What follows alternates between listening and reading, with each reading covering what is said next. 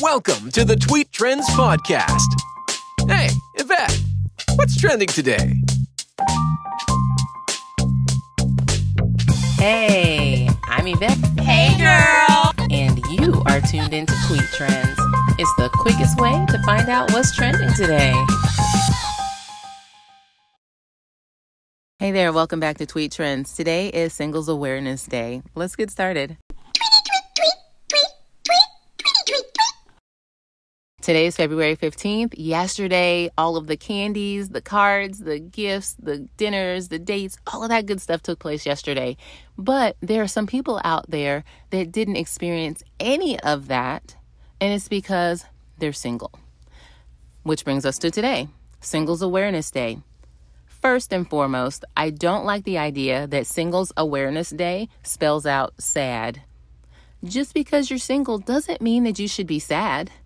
There are plenty of people out there who are single by choice. They want to be alone. They don't want to be in a relationship with anybody, and that is perfectly fine. The whole purpose for Singles Awareness Day is for people to show love to themselves. You know, self-love, self-care. You don't have to have somebody else doing things for you. You need to learn to love yourself first before you can go out and love somebody else. That's how it should be across the board for everyone. Now, there are some people that didn't apply for, where they were so used to having somebody that they just jump from relationship to relationship to relationship because they don't quite have a sense of self. You know, all they see themselves as being a part of a team, a part of a relationship of something. And it doesn't have to be that way. Singles Awareness Day is a day for singles to love themselves. Okay, so the origin of this day, it comes from a high schooler. Yes, this guy in high school, him and his friends, they decided that they were going to celebrate their singleness the day after Valentine's Day. So not only can they celebrate themselves, but they can celebrate themselves with discounted candy. You know, and so I sit and I think about that, and I'm like, you know, in high school, the population there's probably a lot of single kids there, which isn't a bad thing in my opinion. You know, being an educator, kind of like school is your job.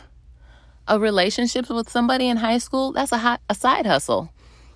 That's not necessary. You don't have to be in a relationship with somebody in high school.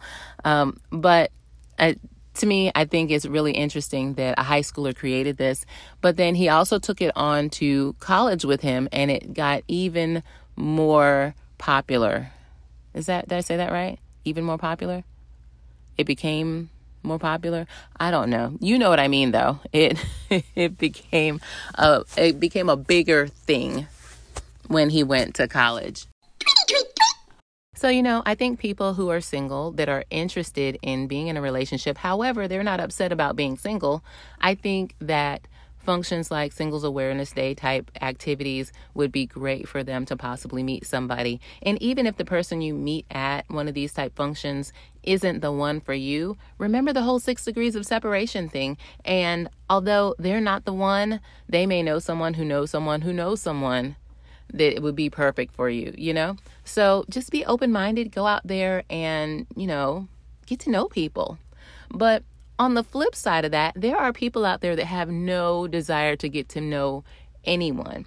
And I'm going to run through some of the names of these various groups out there.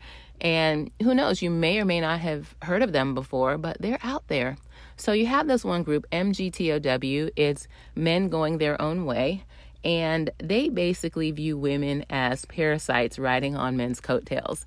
So they have no desire to be in a relationship, or especially with a female, because they feel like their greatness is hindered by being in a relationship with a woman. And so I find that to be very interesting.